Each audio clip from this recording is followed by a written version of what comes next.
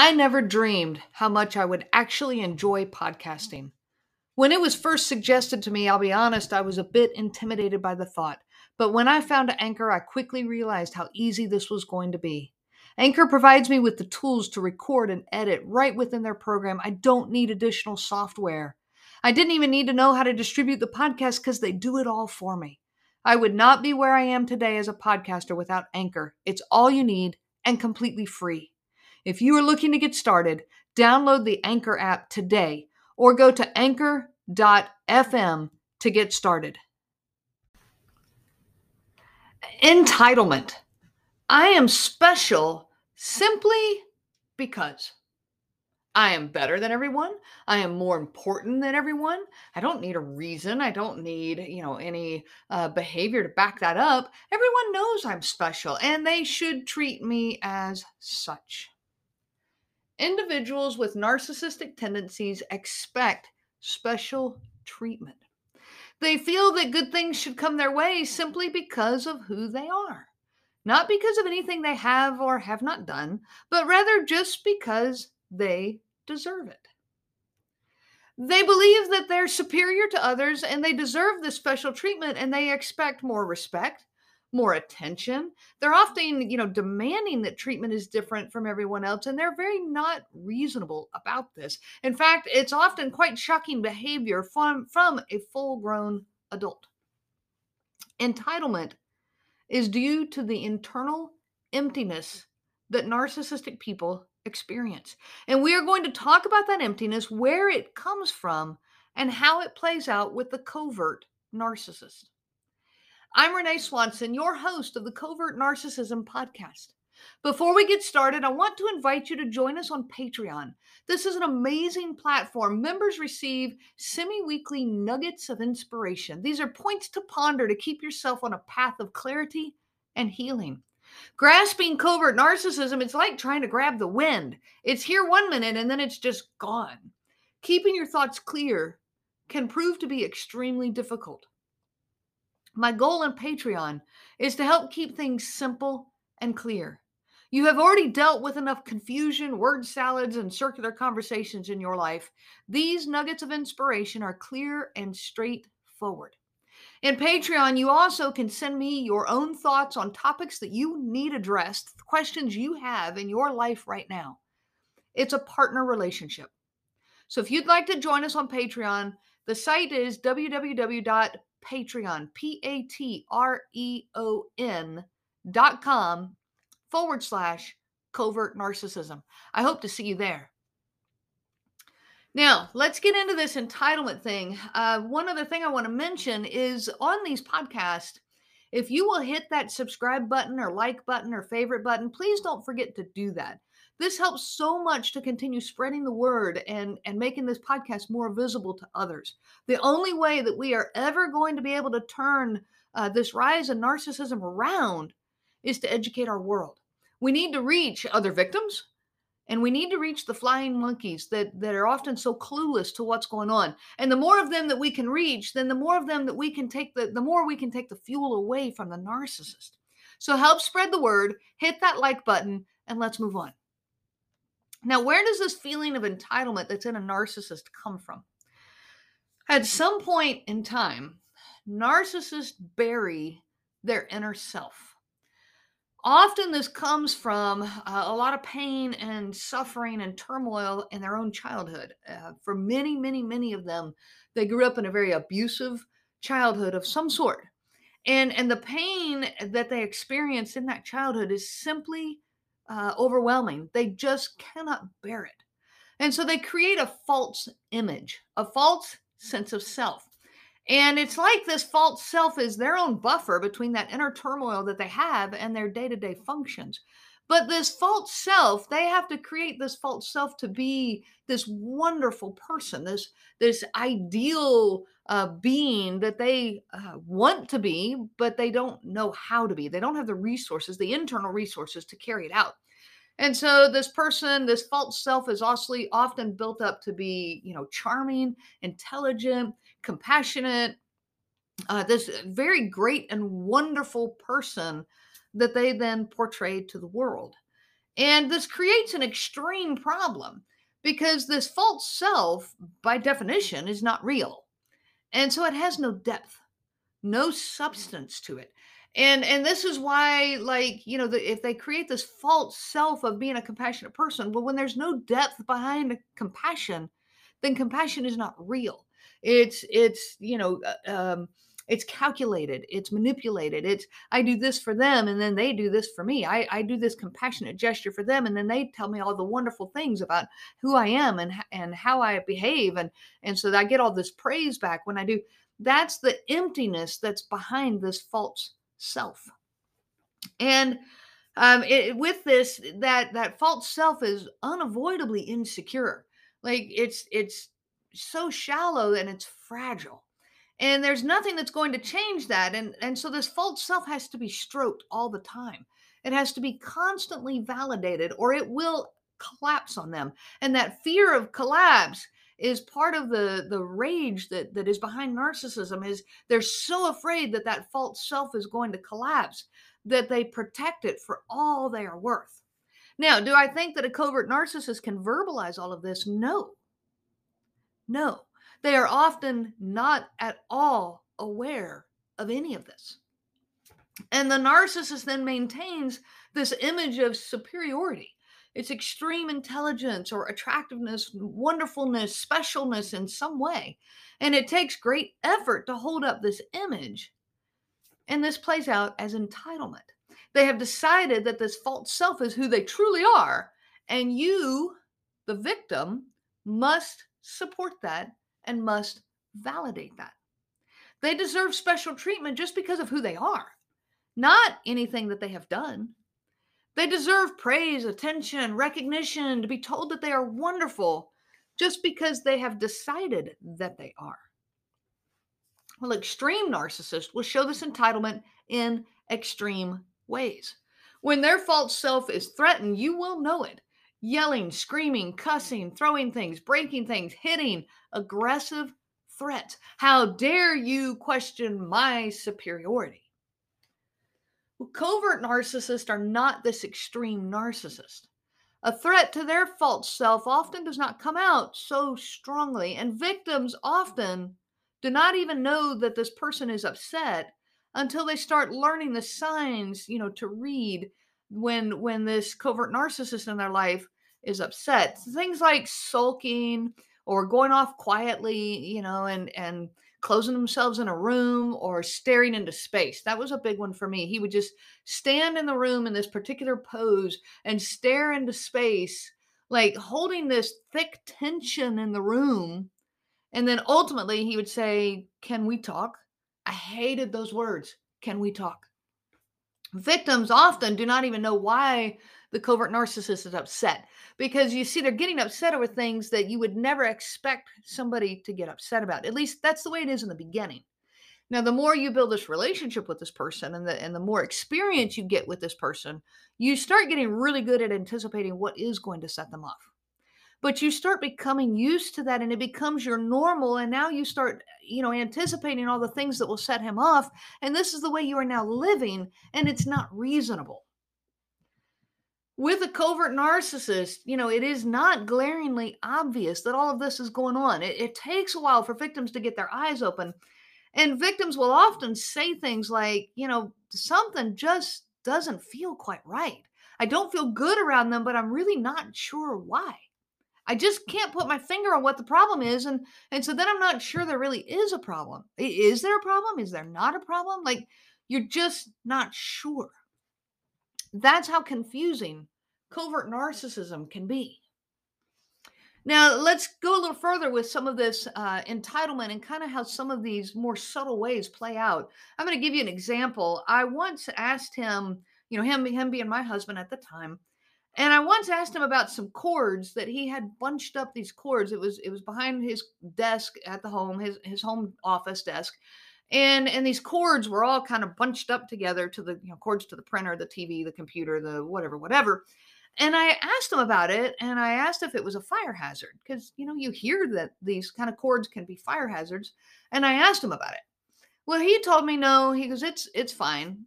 And so I moved on. I just thought, okay. It was just a simple question. He answered that it was fine. So I moved on. Well, later, we were with our friends, and I don't remember how it came up in conversation, but he told our friends about it. And he said that, I was all worried over it and that he had to, convince me that it was okay. And he was acting like he was the strong one while I was the little worrier that he had to comfort, because and it bothered her so much because she worries so much. And he just kind of kept going on and on. And this kind of bothered me. It got uncomfortable. And I commented and said, "No, I wasn't worried about it. I just asked you and you answered and I moved on." Well, he laughed it off in front of our friends and said, "Yeah, you just don't remember how worried you really were." And he just kind of continued a little bit. So I backed off. But later I told him, I said, "I really was not worried over it. I asked you and I moved on." He became extremely defensive now. He's telling me that I always worried. He goes, "You're always worried, and I'm always the one that has to convince you that everything's okay because I'm the level-headed one here, and I always have to make sure that you're comforted knowing that everything was okay." And he kept talking down to me in this way, and it certainly was not true. Apparently, though, just asking him about something, anything, boosted his superiority over me and continued to feed his false self that he was this superior, caregiver, and you're just my little companion who I got to care for. And I did not understand at the time what was going on, but I did know how it made me feel. And I really did not like how it made me feel. And so what ended up happening was I quit asking him about things. I quit going to him about stuff. If I had questions, I would, find another avenue to get my answer. And of course, this later made him mad because, well, you never ask me about anything anymore. Well, he didn't understand. It's because of how he made me feel. And trying to explain it to him, any of you out there know, if you're dealing with a covert narcissist, you know how that went over. I'll give you another example. When I was pregnant with our second child, we were living in Ohio. And this is a very similar example. And I was pregnant through the winter months. And multiple times he told our friends that, well, when she was pregnant in winter in Ohio, she ran the air conditioning like crazy. She had that air conditioning cranked down to 32 in our house. And it was just below freezing outside. And she cranked that AC. And this little Phoenix boy was just miserable. And he laughed about it and made it like I was just, that I had been so mean to him in doing this and that he had to endure it. He had to, that eternal victim role that they play of, but I just put on some extra clothes and some extra blankets and I made sure she was taken care of. I never ran the air conditioning like that. Never. And yet he says it and he laughs like it's just hysterical and how much he was the martyr for, for enduring this and how he just takes so much suffering upon himself. And he thought that everyone should feel sorry for him for having to endure all this. And he ate up all that attention. Well, this time when I objected to it, I objected, in front of our friends. I went, I did not do that. Well, he told me, well, you just don't remember things as accurately as I do. And he continued to tell people this story throughout most of our marriage. And anytime I objected, he just told people, well, she just doesn't remember because, she was pregnant at the time. And so she just doesn't remember. Well, these examples can seem so petty. And if I tell them to people who are not, within that knowledge of covert narcissism, I tell people about it. They just kind of, well, they laugh it off and go, yeah, that's a nothing and move on. And I hear from victims all the time things like, I know this sounds like nothing. And my first words to them are, don't say that. They'll tell me, I know I sound crazy complaining about this, and I know I shouldn't make such a big deal out of this. And these are the things they say. And I'm like, no, no, it's not petty. It's not trivial to be made to feel inferior all the time. Their false self must be superior always. This is that entitlement. They have to always be above you. They simply can never be wrong. They can never be the lesser person in the relationship, and they can never be anything less than this great and wonderful being. Well, that is not fair to you. That's abusive to you because in order for them to get there, they are stepping all over you, all over your heart, your thoughts, your feelings, your existence. I'll give you another example. Crossing the street with him, can prove to be a very scary occurrence. And I've heard this from other victims, so I'm actually starting to realize that there's some common occurrences here with this. He walks out on the crosswalk like he owns the road. Like how dare you? He'll stare at cars like I dare you to even come close to me. And if a car is coming, it's like he puffs out his chest, put his nose in the air, and he walks arrogantly out in front of them, entitled to this space of the earth right this moment. And if that car comes close, he will glare at that driver, like just stare them down. Sometimes he will yell at them, but more often than not, it's the passive aggressive glare. And he's even done this in the church parking lot with our fellow church members. And, it's embarrassing. There is simply no give on his part. I've talked about that in other podcast episodes, but they have no give, no sense of cooperation with others, no attempt at making life easy for anyone.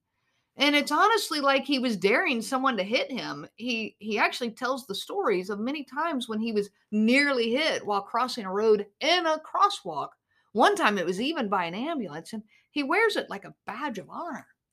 When our boys were little, he used to take them by the hand and he'd walk straight out into the street with like no acknowledgement of a car coming. We even teach kids to look left and look right and look left again. Well, no, not him. He's just going to walk straight out, and those cars better stop. And multiple times he walked straight out in front of a car with our two young boys at his side, and it really scared me. It made me extremely uncomfortable for the safety of our children. But if I said anything about it, they create this environment where you are not comfortable and not safe to talk to them. If I said anything about it, he would get either extremely defensively angry and you just don't understand and you're just being afraid or whatever, but he would make me so he would get so defensive about it. Or he would get more bold and walk out there even more aggressively just to prove a point. They always have to prove a lesson to you or make a point. Another option, I guess, is they also would play the victim role of, well, you just don't care about me. You don't trust that I would take care of our children, and you don't trust me with them. I can't believe that you would talk to me this way. And fine, you just do all the parenting because I apparently can't do any of it right. Woe is me. You just take care of them all by yourself. And now everything is flipped. And now I'm trying to convince him that that's not what I said. It's not what I meant. I never said you're not good enough. And now the circular conversation begins. These examples, I could go on and on and on, and I know you can too. The problem is not any one occurrence of these things. It's not that he would walk out on the crosswalk like that every once in a while.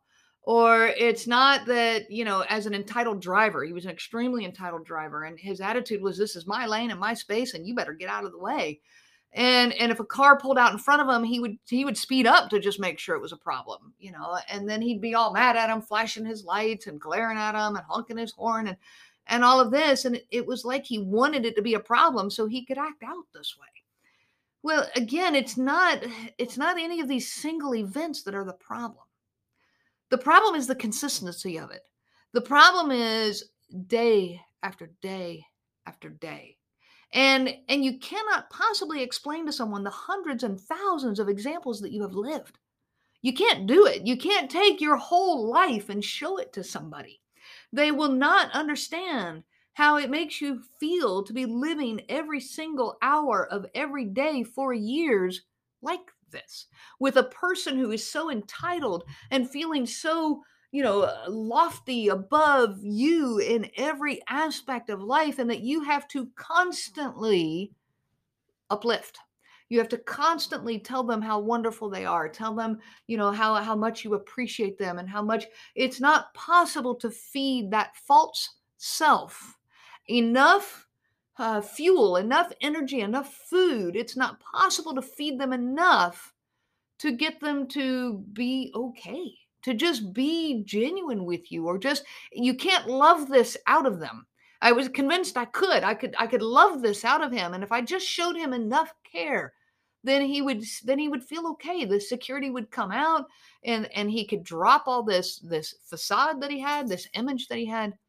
But you can't, because they hold on to that false self like it's their only source of existence, because it is.